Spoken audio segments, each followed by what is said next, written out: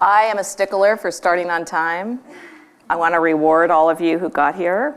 So we're going to go ahead and start, okay? How's that? Okay. Good morning. Welcome. I'm so glad you're here at the retreat and here in the forgiveness seminar. And I suspect that you're going to hear some things that you already know, but probably some new things. I hope.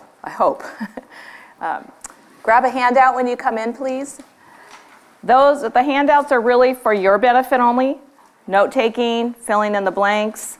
I'm going to share with you some real life examples of forgiveness opportunities, and also scripture, what scripture, the word, says about forgiveness. And thank you, Jason. We're going to kind of embed all those things together. And so I'll just introduce myself again. I'm Carrie Luther, and I've served at Mount Hermon as the Director of Human Resources for about 6.5 years now. May of 2013 was my date of hire. And we already know we're here because forgiveness is a big topic. And a variety of emotions may come up for you as you hear that word based on your stories. And we all have stories. Have you ever seen the television show Lost? Remember back in the day, Lost, and they crashed on an island, and they would flash back to different people's stories before they crashed. And that's kind of how we are here. We're all gathered here, but we all have stories that impact who we are today. And so we're going to explore some of that. And because I'm going to get real with you today, I'm going to ask that you get real sooner than I am, actually, so I have an advantage. But I'm going to ask you a question, and I just want those of you who are comfortable, and I guarantee that once one person starts, the rest of you will join in, because I saw it happen yesterday. And I'm really comfortable with silence, so I can stand here for a long time waiting. Okay. So when you hear that word, forgiveness, what's one thing that comes up for you, either an emotion or a word, or something that you're hoping to get out of today, our time together today? What's one thing? Peace. Excellent. To forget. Oh. Hold on a second. Let me catch up. I'm sorry. I can type as fast as you can talk, but I cannot write. So peace, forgetting. What? 2 T's? Letting go of grudges. Is that what I heard? Yes?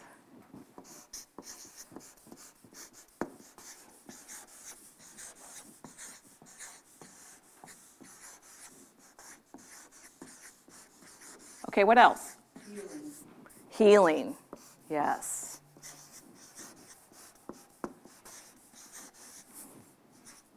Reconciliation. Pardon me? Reconciliation.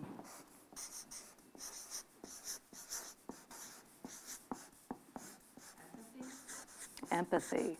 Yes.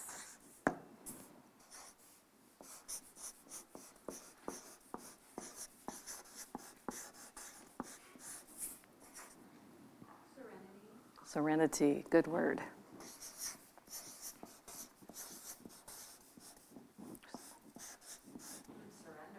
Surrender, yes.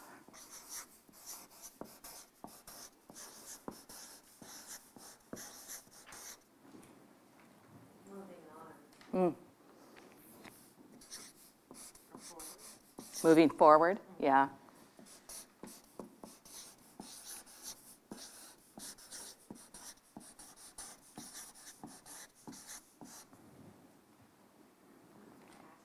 Compassion, yes.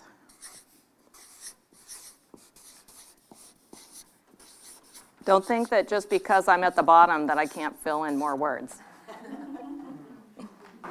I like the no fishing sign. God buries our sins and forgiveness and everything in the deepest sea, but we keep going fishing. Oh. You know, So stop fishing? Yeah, Is stop that, fishing. okay.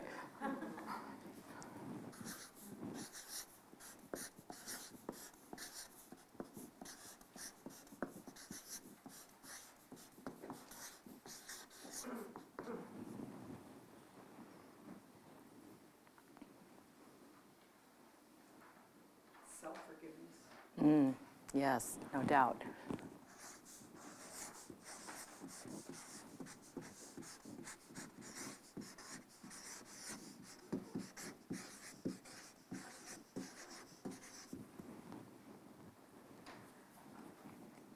Anyone else? Grab a handout as you come in there on the chair right there. And we have a pharmacy of pens up here if you need one.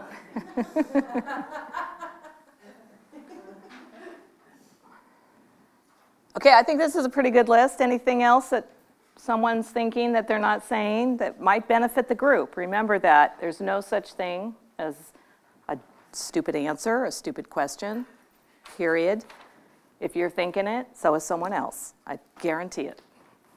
So I guess like being able to talk to somebody, that other person or whatever, fits in there somewhere, right?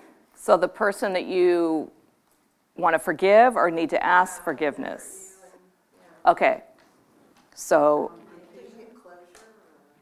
getting closure, that's a good one, but let's see how do we summarize that? Sometimes when you're part of a family and you have children involved, you still have to communicate with that other person. Oh, right, so the ongoing Yeah. connection, you know. I don't need, we'll talk about that though, okay? Moving on, yeah, that might capture that. What else? Anyone else? Confrontation, okay, we'll use that and we'll know what that means. When you ask for forgiveness, you also got to stop gossiping about it. Stop gossiping about it? Yeah. So let's put this.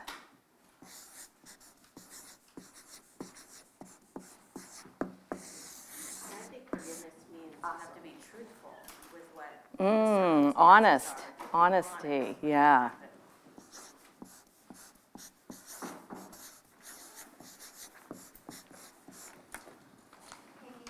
Pain? Pain. For sure. Yes. I think also we think of forgiveness as whether you're forgiving or someone's forgiving you as a one-time thing, like, okay, I've done that, we're Right. moving on, but Right. it's, oftentimes it's ongoing. Mhm, Like every time you interact with this person and you're going to continue a relationship, it's almost like you have to keep forgiving. Right. Yeah. I don't know if I forgive you today. What'd she say? What'd you say? I have hearing aids, so sometimes they don't work in a room like this, so. She didn't hear what you said. What'd you say? Oh, I was just being silly. Oh, I like silly. It was good. She said, I don't know if I forgive you today, but I forgive you yesterday. Oh. So she said it was like an ongoing. Yeah, well, I got that part for sure, so that's a good one. Okay, I think we got quite a good list here.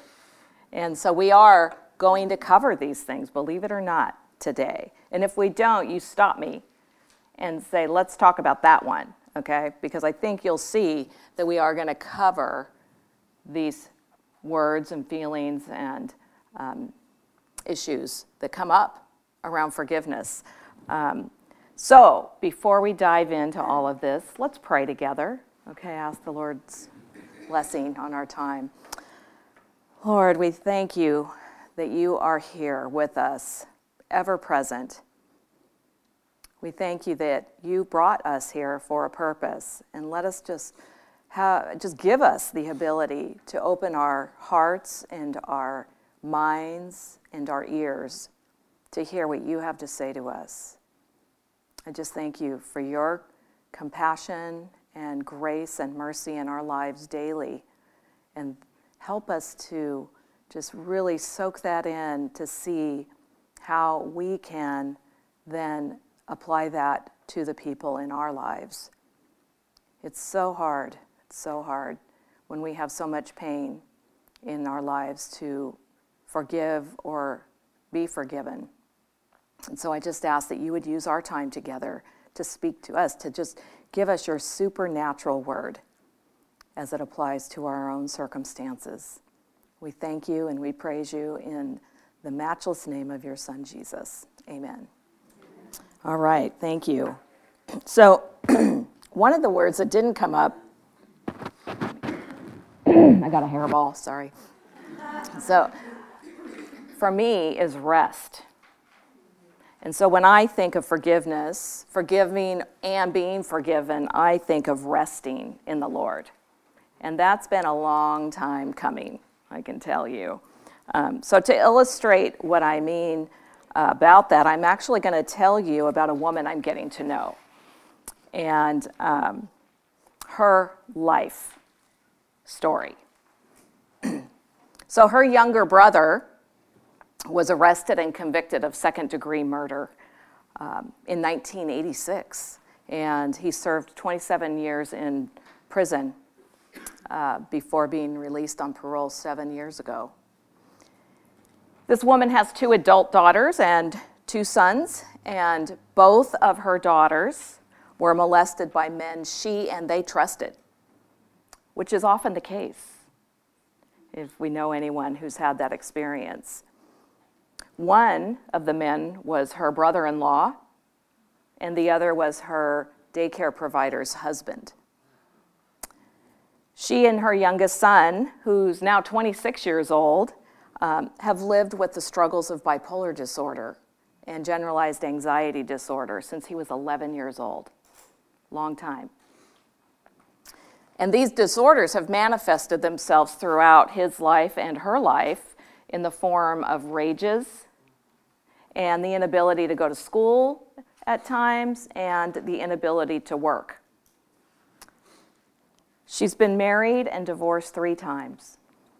She isn't proud of the fact that she was unfaithful to her first husband and ultimately ended that marriage for another man, who became her second husband and became abusive in every way you can think of, emotionally, mentally, and finally physically.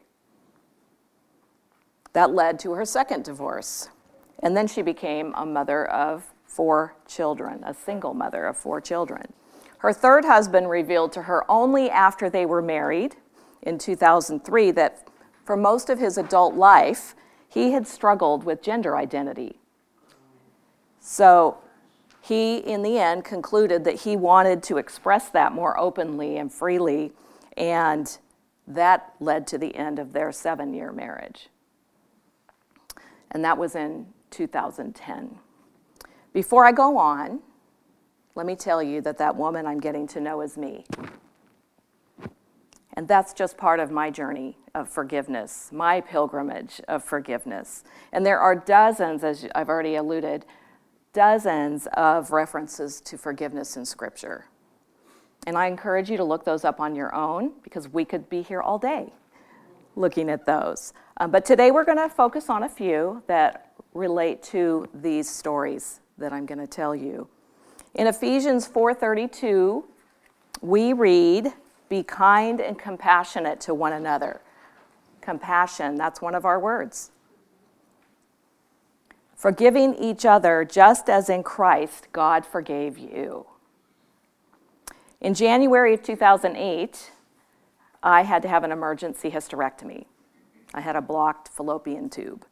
And so it was like for weeks I felt like I was having the pain of labor. You know, I felt like I was having contractions, and I would just have to stop what I'm doing, you know, grab a hold of something and practice that breathing.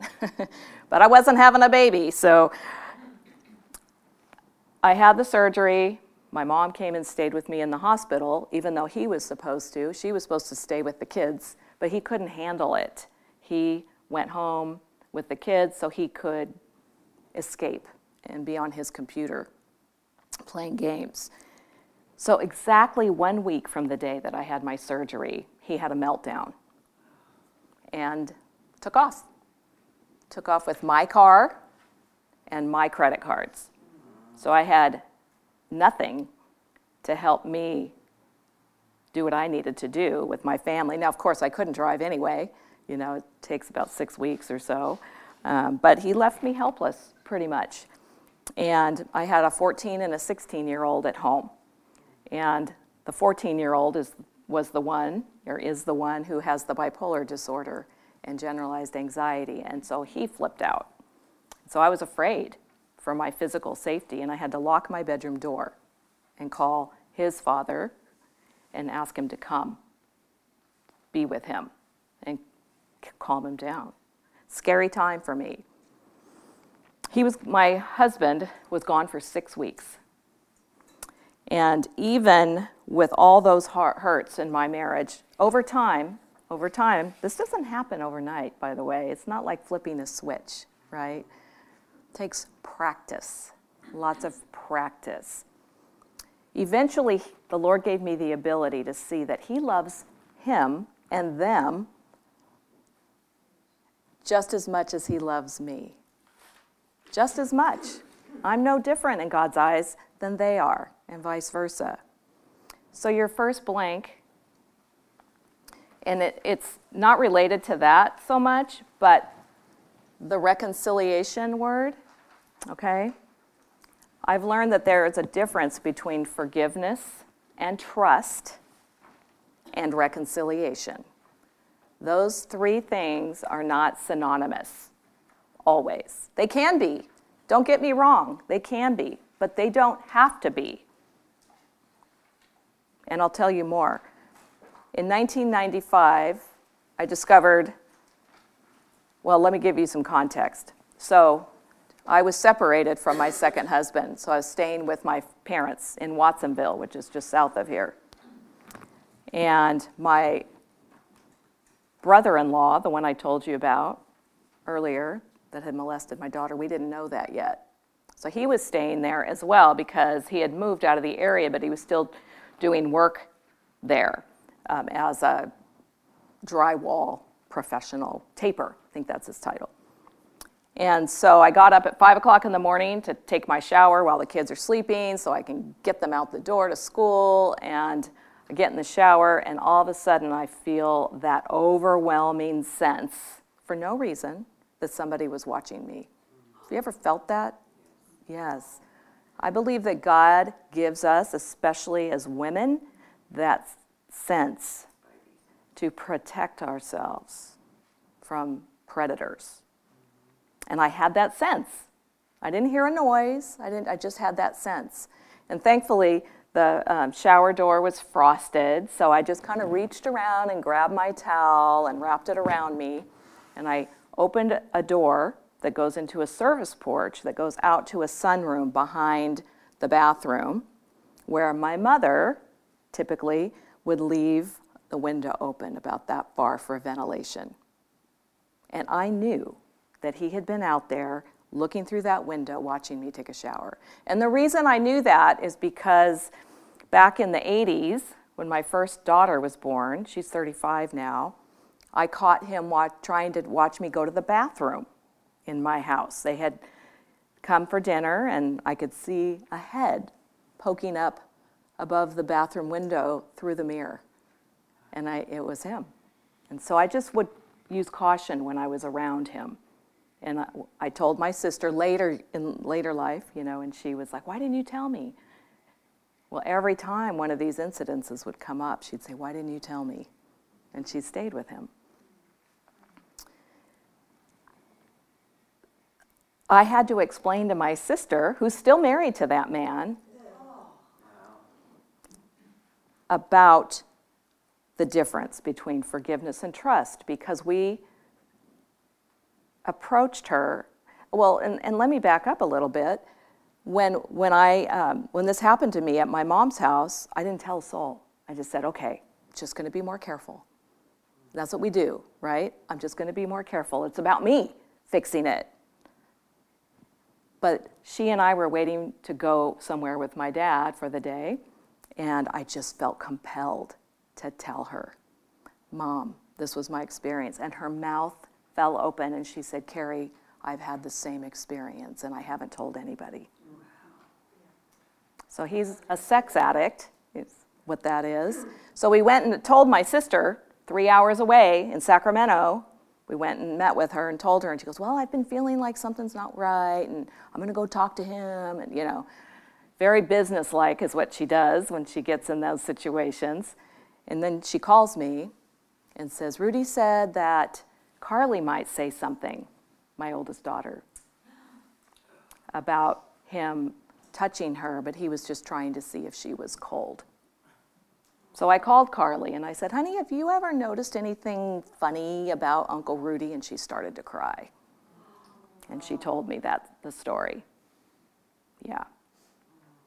So when I stopped inviting Rudy to family events, my sister was very upset about it. And especially over time, he became a Christian. I praise God for that. I hope he's healed. I won't know, but I hope he's healed. But she said, you aren't forgiving him. And I said, I have absolutely forgiven him. I don't trust him. I cannot risk him being in our presence with all these little kids around. I can't risk that. And she had been molested when she was 12 years old by a man she trusted. Your sister? My sister. And I said to her, how would you like it if I invited Joe, this man who molested her, to our parties? And you were there. How would you like that? Would you like to be in his presence for a whole afternoon? Put yourself in Carly's shoes. And as it turned out, we learned that he had molested my younger sister when she was 13, and she had stayed the night. How would you feel if you were Tracy having to be around him all the time? That was the only way I could explain to her what that's like, and that I cannot put my family in that position. She didn't say anything, so I think she got it then. But it's been a constant.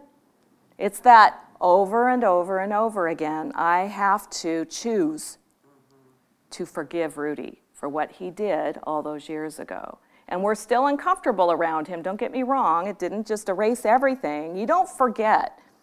Where's the forgetting? Sometimes you just shouldn't forget, because you could be endangering yourself or others. So there's a time, and that's where the Holy Spirit just has to grip us. We have to allow him to grip us and give us that serenity and that peace, knowing that we have done our part in forgiving. He has never made amends to most of the women in my family that he's harmed. He did for me, and he did my mother, but he's not the others. So that tells me a little something about him.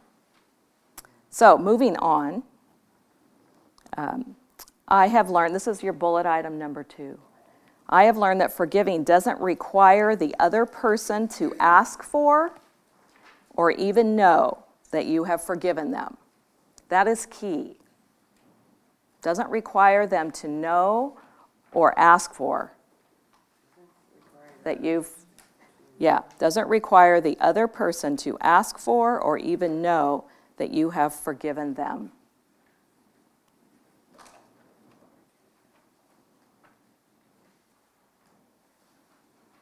And the key here, as you're writing, it has nothing to do with them.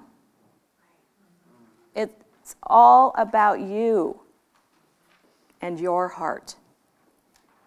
Nothing to do with them. They may never ask you for forgiveness. That doesn't mean you don't forgive them. Because if you don't, it'll eat you alive.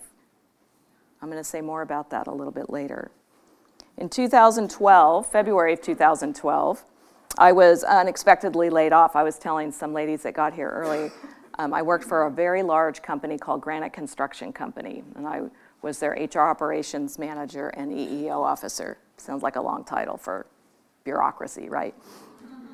It was a big job. They were a $3 billion company at the time that I left. And I was laid off by a man who knew me, a new VP of HR that knew me 7 months. Didn't know anything about what I did or had done for granted over those years. And I could tell very early on that he wanted me out. He was not inviting me to meetings that I should have been at. I think he just wanted the old guard, quote unquote, out so he could do what he wanted to do. And we had our moments when I said, we can't do it that way. We can't just lay people off with a day's notice. That's what he did to me. 1 day notice. Yeah, after 16 years. So, of course, as you would expect, I was devastated. Devastated. Not shocked, because I could see it coming, kind of, but I was devastated. I was a single mom. I had a mortgage. I had a kid in college, and now I have no income. Well, I knew that God required me to forgive this man.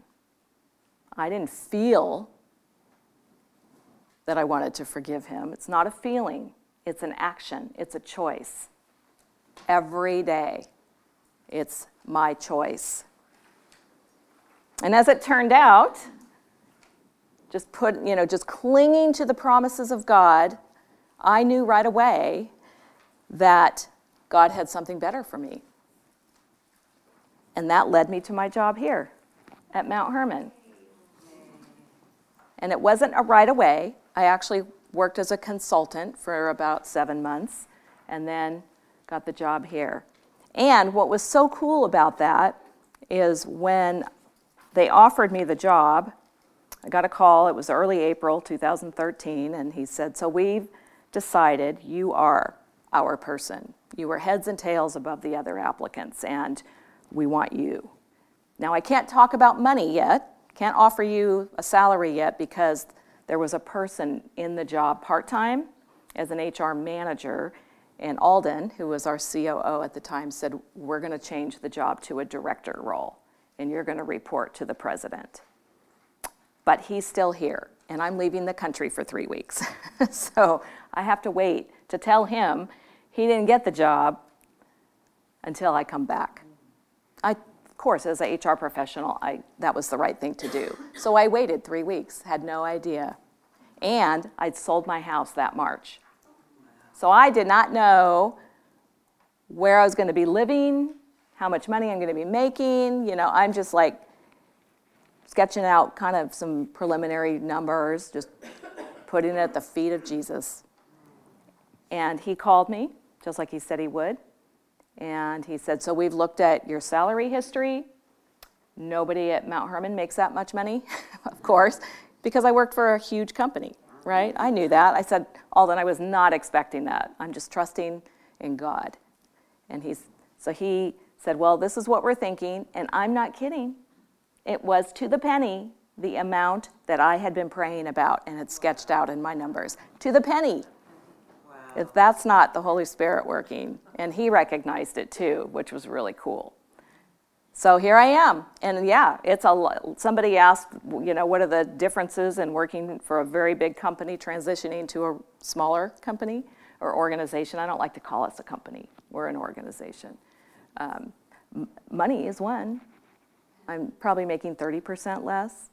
But God has always provided every step of the way. Even when I'm down to 5 cents in my bank account, something happens without me even asking for it that will get me to the next step. It's so amazing to watch God work in our most difficult circumstances. And that's not the most difficult of circumstances, is it? No. And I want to encourage you, because I know you're in that position right now, that God is with you. He knows your story. He knows your story. He knew it before now. Okay, he's got you. He's got you. I didn't have like parents to go home to either. Well, I haven't always. So when I had to get divorced, we built it. That husband and I built a home. After that, I reconciled with him. No, I felt God calling me to return to him. No, the second one that abused me. And then the final straw was that he physically abused me. And I said, I'm done. I can't do that for my children. You know, here I am telling my daughters, don't you ever marry a man like this. And my sons, don't you ever be a man like this. And I'm living with a man like this. And I just couldn't look at myself in the mirror anymore. So I left. And I found a house to rent. And it was a man who was a missionary that owned it.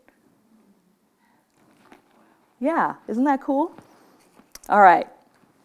So, what God was doing all those years at Granite was equipping me to do what I'm doing today. So clear.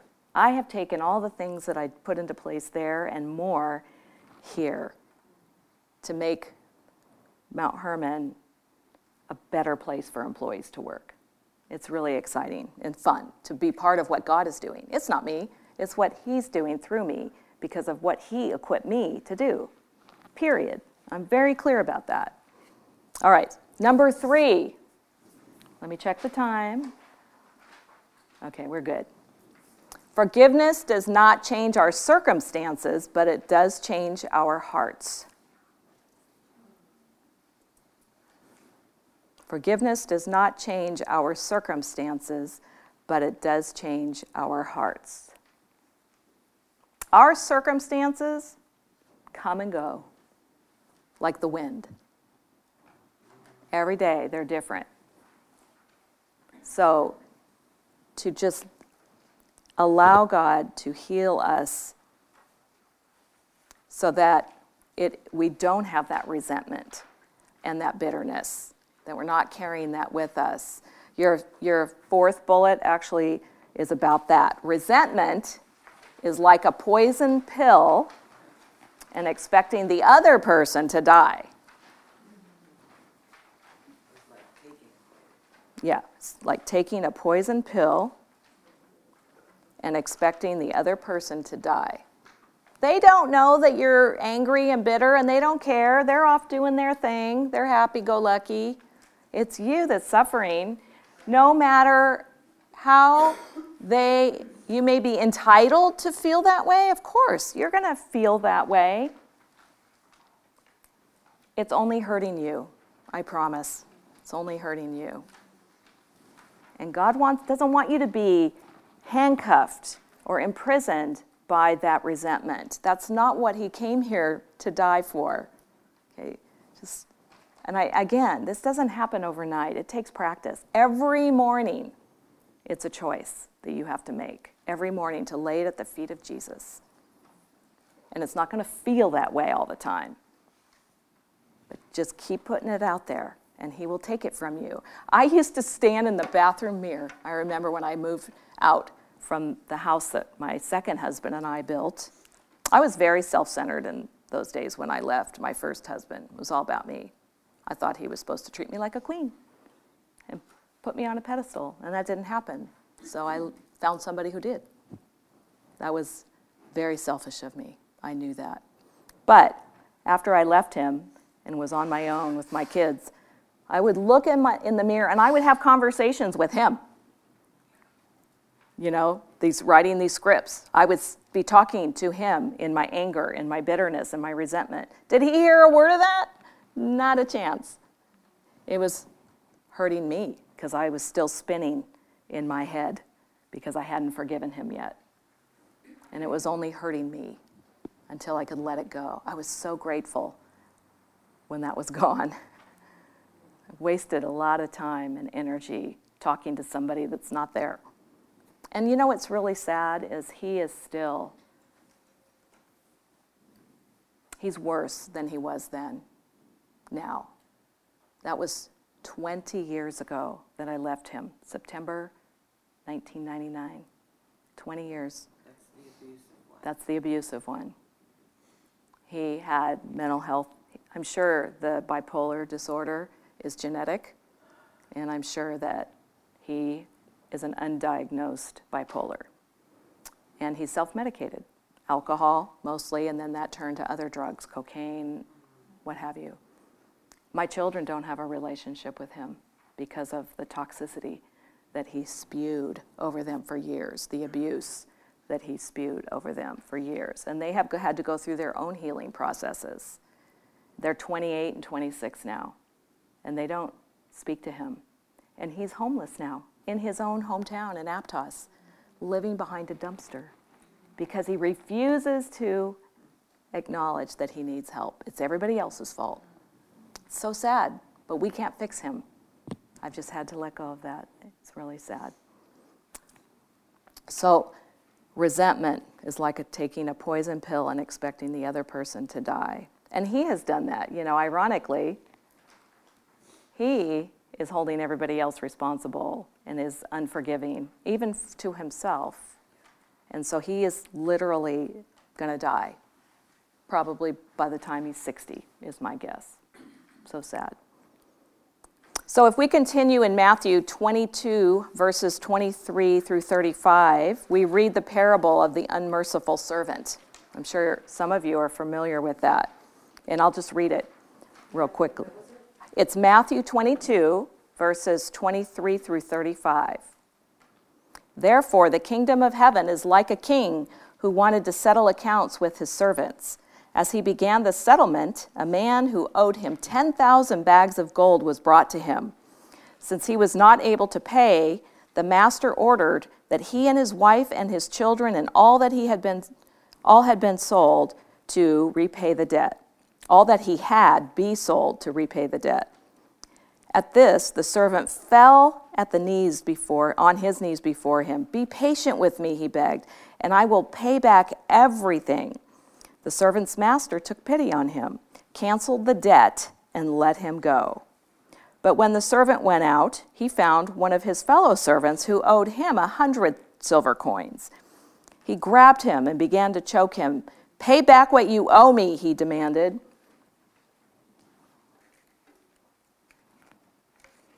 His fellow servant did the same thing and fell on his knees before him and begged him, be patient with me and I will pay it back. But he refused. Instead, he went off and had the man thrown into prison until he could pay the debt. When the other servants saw what had happened, they were outraged and went and told their master everything that had happened. Then the master called the servant in. You wicked servant, he said, I canceled all that debt of yours because you begged me to. Shouldn't you have had mercy on your fellow servant just as I had on you? In anger, his master handed him over to the jailers to be tortured until he could pay back all he owed.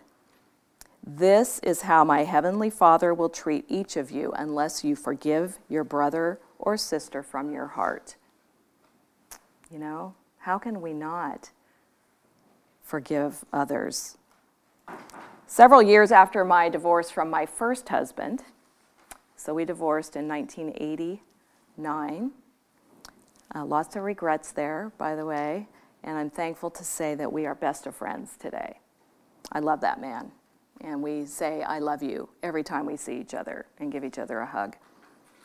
I had to ask him for forgiveness. I mean, I knew, like I told you earlier, I was wrong. I was selfish, I was narcissistic, I didn't care about anybody else but me, and I couldn't see past that.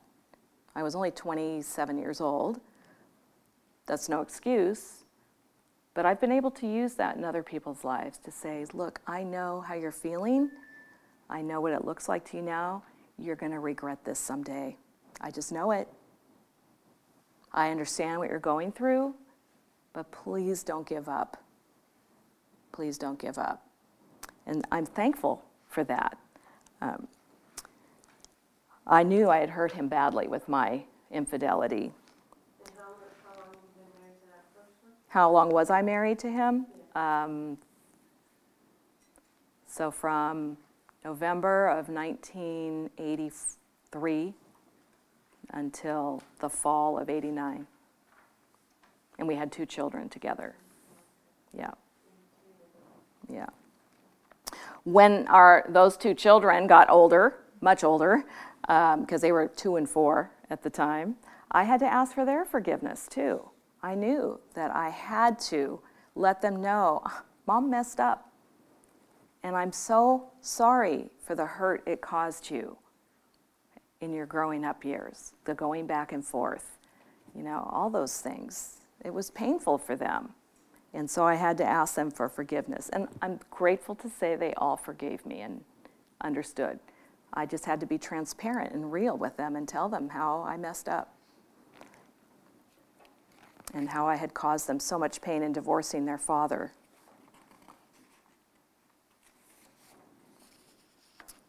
And not only did I have to ask God for forgiveness, and then my family, I had to forgive myself. That's the one I still battle with all these years later. All these years later. And the only way I could do that, honestly, is to repeatedly, as I said before, surrender it to Jesus. I hope you'll get this. It's not one of your blanks, but it is so key. Who am I to withhold forgiveness from myself or others when the creator of the universe has forgiven me? Who am I? What makes me so special to withhold forgiveness from myself or others? Let me know if you need that again. Yeah. Who am I to withhold forgiveness from myself or others when the creator of the universe has forgiven me?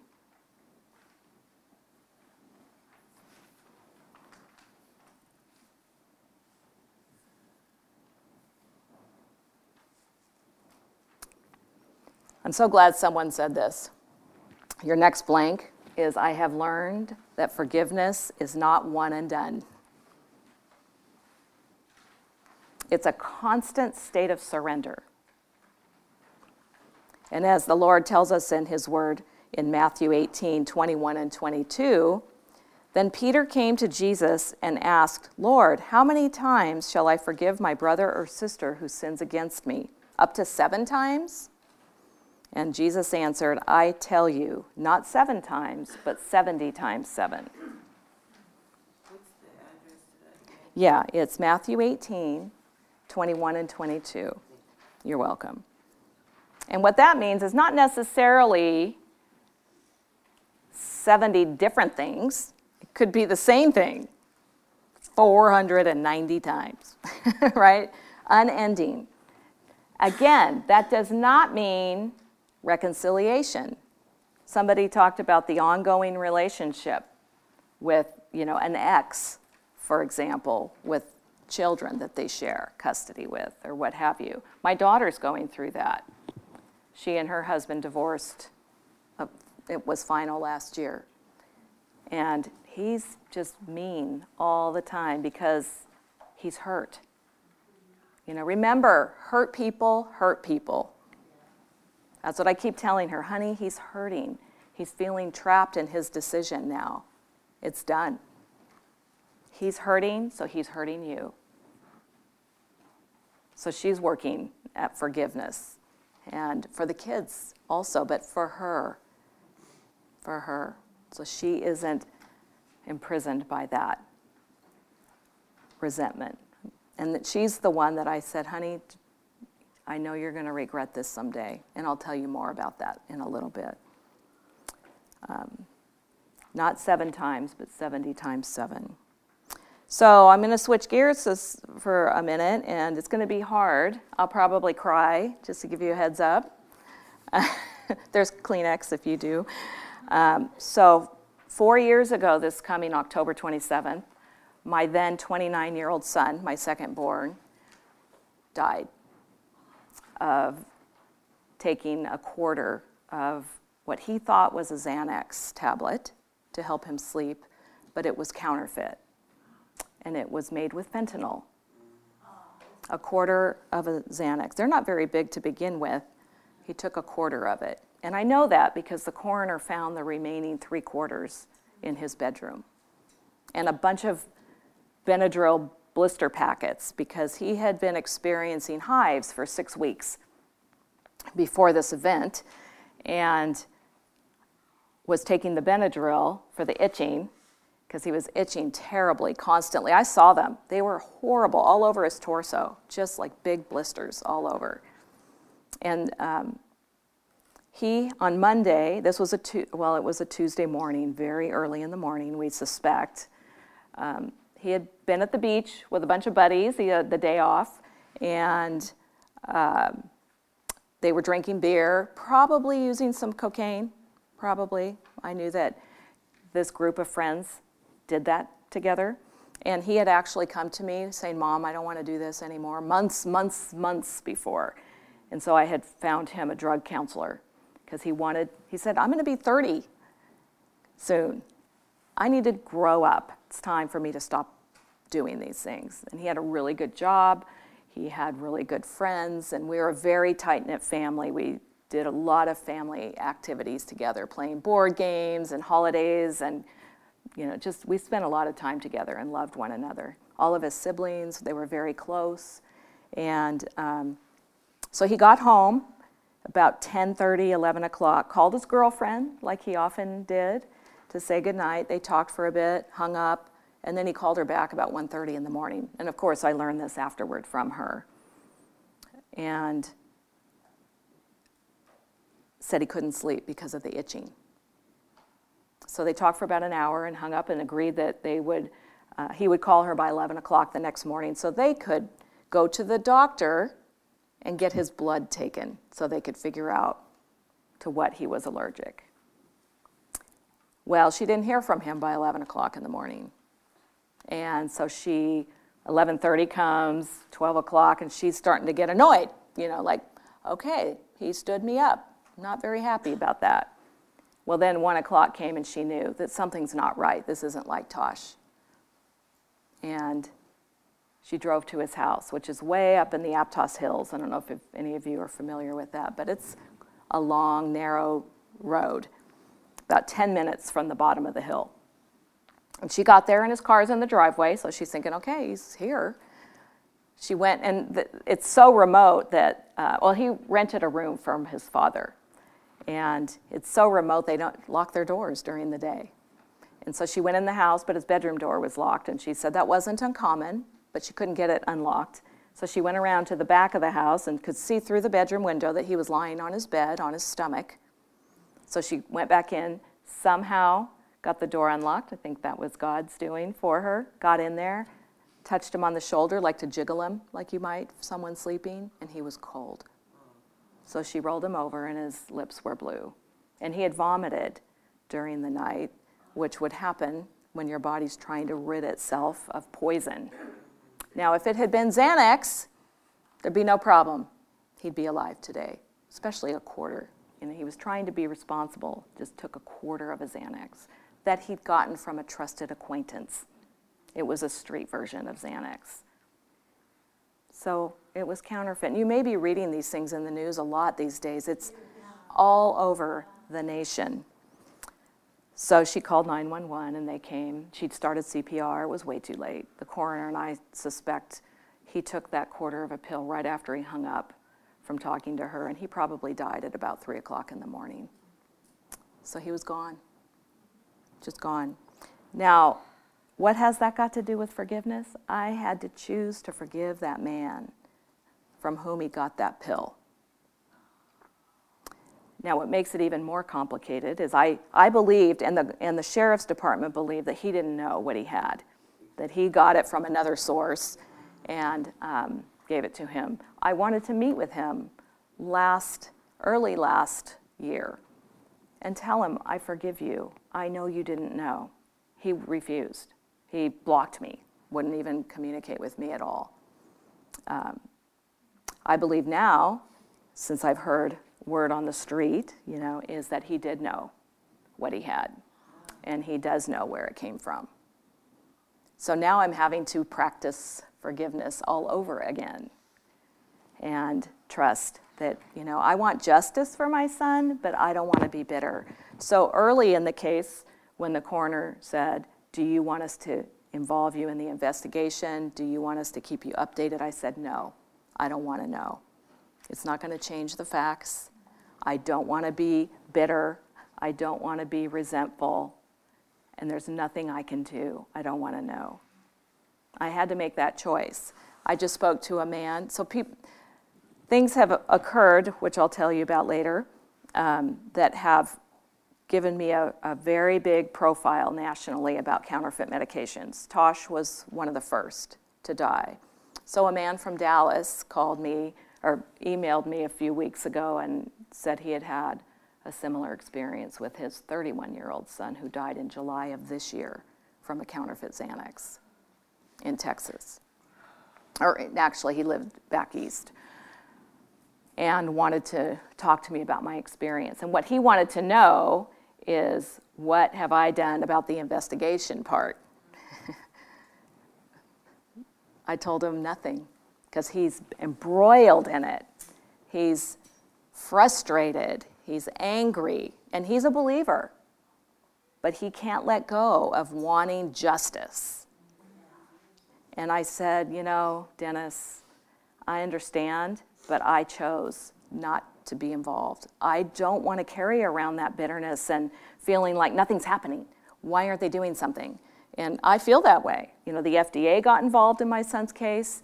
The DEA is involved in my son's case. I just got to let it go and trust that God will take care of the justice. I can't change any of that. I don't have the ability. It's only going to hurt me to want to make that happen. Can't do that. I'm grateful to say that God has opened doors for me, because he gave me a new calling. It was him to speak about this issue and warn others. So I'm speaking at schools, high schools, middle schools, locally, and then somehow other people in their research have found me, and I was interviewed for what is it called? Our American Stories, the radio program on NPR. 1 million listeners got to hear me tell my son's story. Is that This American Life? Our American, I think it's like that, but it's stories, I think. If you're interested, I can give you the name of it. That same year, a news station in LA found me and interviewed me for their nightly news, because a hip-hop artist had died, or a rapper had died of a counterfeit Xanax. So they interviewed me for their news. ABC News in New York called me, and we were on 2020 last fall, September 28th. And it was the What Really Killed Prince episode, because that's how Prince died too, as a counterfeit Percocet. Yep, and so we were on 2020. I've been to Washington, D.C. twice for congressional briefings. I've spoken to the House Appropriations Committee and for the Florida State Legislature. I've been to Denver twice, to Colorado Springs this last summer to speak to the Republican leaders for their annual meeting, so about 60 or 70 Republican leaders, telling them Tasha's story, hoping that they'll realize, and I believe we can't legislate out of this problem, or arrest out of it, so I'm just doing what God has called me to do, and that's to tell Tasha's story and hope that lives are going to be changed, and I know they are, and that is such a blessing, and I have to surrender that to God all the time. This is your story, not mine. You're just using me as the vehicle to tell this story to save lives, so I know that's happening, and so I'm so grateful for that. Number 6 on your form. I have learned that forgiveness is about trusting that He will fulfill His promise to work all things together for good for those who love Him and are called according to His purpose. Who knows what scripture verse that is? Does anybody know? What is it? That's right. So Romans 8:28. He will work all things together for good for those who love Him and are called according to His purpose. So even in your deepest pain, He will use those things for good. So even those things that you're struggling to forgive someone for, He will use those things for good. You may not see it today or tomorrow or next year, but you just have to trust that He is, because I know He is. He's shown me, thankfully, because otherwise I don't know if I could bear the grief of losing my son and knowing I'm going to have to live without him for the rest of my life. 25 years, if I'm lucky. You know, it's a long time. the April before Tosh's passing, I was given the privilege of leading staff prayer. We had staff prayer meetings every other week. And I was reading a book called Draw the Circle by Mark Battison. And it's about praying audacious prayers, like the boldest prayers you can imagine, you know, that are just off the charts. Draw the Circle by Mark Battison. Draw the Circle. It's the second in he wrote another book called something about the circle. Mark Battison. But this is about praying audacious prayers. And I remember sitting in my closet praying for my sons and hearing the Holy Spirit loud and clear, you know those moments, say, they're going to be okay, Carrie. Those exact words, I remember it like it was yesterday. They're going to be okay, Carrie. And I just felt this overwhelming sense of peace. So I shared that in staff prayer. 2 weeks after Tosh passed away, I was just, of course, in deep despair, crying out to the Lord at bedtime. And I'm not kidding, I heard Tosh's voice, equally as clear, like he were in the room with me, saying, "It's okay, Mom." And I knew he was okay. Now, it wasn't the way I expected him to be okay when I prayed that prayer and I heard the Holy Spirit say they're going to be okay. It wasn't like that at all. But I knew he was okay. He was at peace. And I knew then I'm going to see him again. So I was, of course, being a mom, I was like, "Oh, Lord, can I just hear his voice one more time?" You know. And he said, "Listen to your voicemail." And of course, I went there right away. There was nothing there. But then it was like, no, your deleted messages. And I had just learned how to find my deleted messages a few weeks before that. And I heard 8 or 10 voicemail messages from my son. And Tosh was very structured. He was a sweet boy. He loved his mom very much. And even though he wasn't a mama's boy, if I tried to mommy him, I was hearing about it, you know. "Mom, I got this," you know. But he was very structured in his voicemail messages. And he would say, you know, the day, the time, who it was. And he said, "Hey, Mom, this is Tosh. It's Monday at 2 o'clock. And he worked at a grocery store in the meat and seafood counter. And he said, "So I just want to let you know we got salmon on sale this week." And there were probably 5 of those. It was great. And he goes, "Okay, love you. Talk to you later." And very sweet. And I had just another overwhelming sense of peace that night so I could go to sleep, knowing that he's where I want to be someday. He's not struggling anymore. And I will miss him, and his siblings miss him, and all of his friends miss him. But he's where I want to be. And that's the home. To me, when Marnie's talking about home, that's home that I'm looking forward to. So, to wrap this up a little bit, let me make sure I'm good on time. I'm sorry, you guys, make you cry. We all have our own journeys. We all do. We all have people we have to forgive. We have people we need to ask for forgiveness. We have to forgive ourselves. And I'm really hoping that what you've heard today will help you along in your journey. And it's a pilgrimage. You know, when you think of a pilgrimage, or at least I do, I think of backpacks and, you know, trudging my way on this trail or this pathway that is not easy. But we're going to get there. We will get there. And the Lord is with you every moment. He knows your pain. He knows your sorrows. He knows your resentments and your bitterness. And it's a constant choice. Every morning we wake up and we say, "Lord, I choose to forgive today. Show me my unforgiveness." You know, one of my regular prayers is, "Lord, show me where I'm kidding myself." Because I know I can kid myself into thinking things about, you know, how great I am. Well, I was on ABC News, you know. None of those things matter. None of those things matter. So I have to ask for forgiveness when I get too full of myself, too. I encourage you to submit your hurts to the Lord and perhaps to a trusted friend. Talk through it There's no shame. Yesterday, somebody had the word shame on the board and guilt. We're human. God knows how he made us and that we need him. That's why he sent his son. We need him. So what I'd like to do is ask us all to stand and hold hands, and we're going to recite the Lord's Prayer together.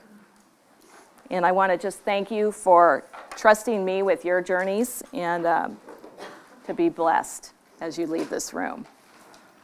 I'll go over this way. Yeah. Or maybe we can come through here. I overdosed on fentanyl 2 years ago. Oh my God. Praise God.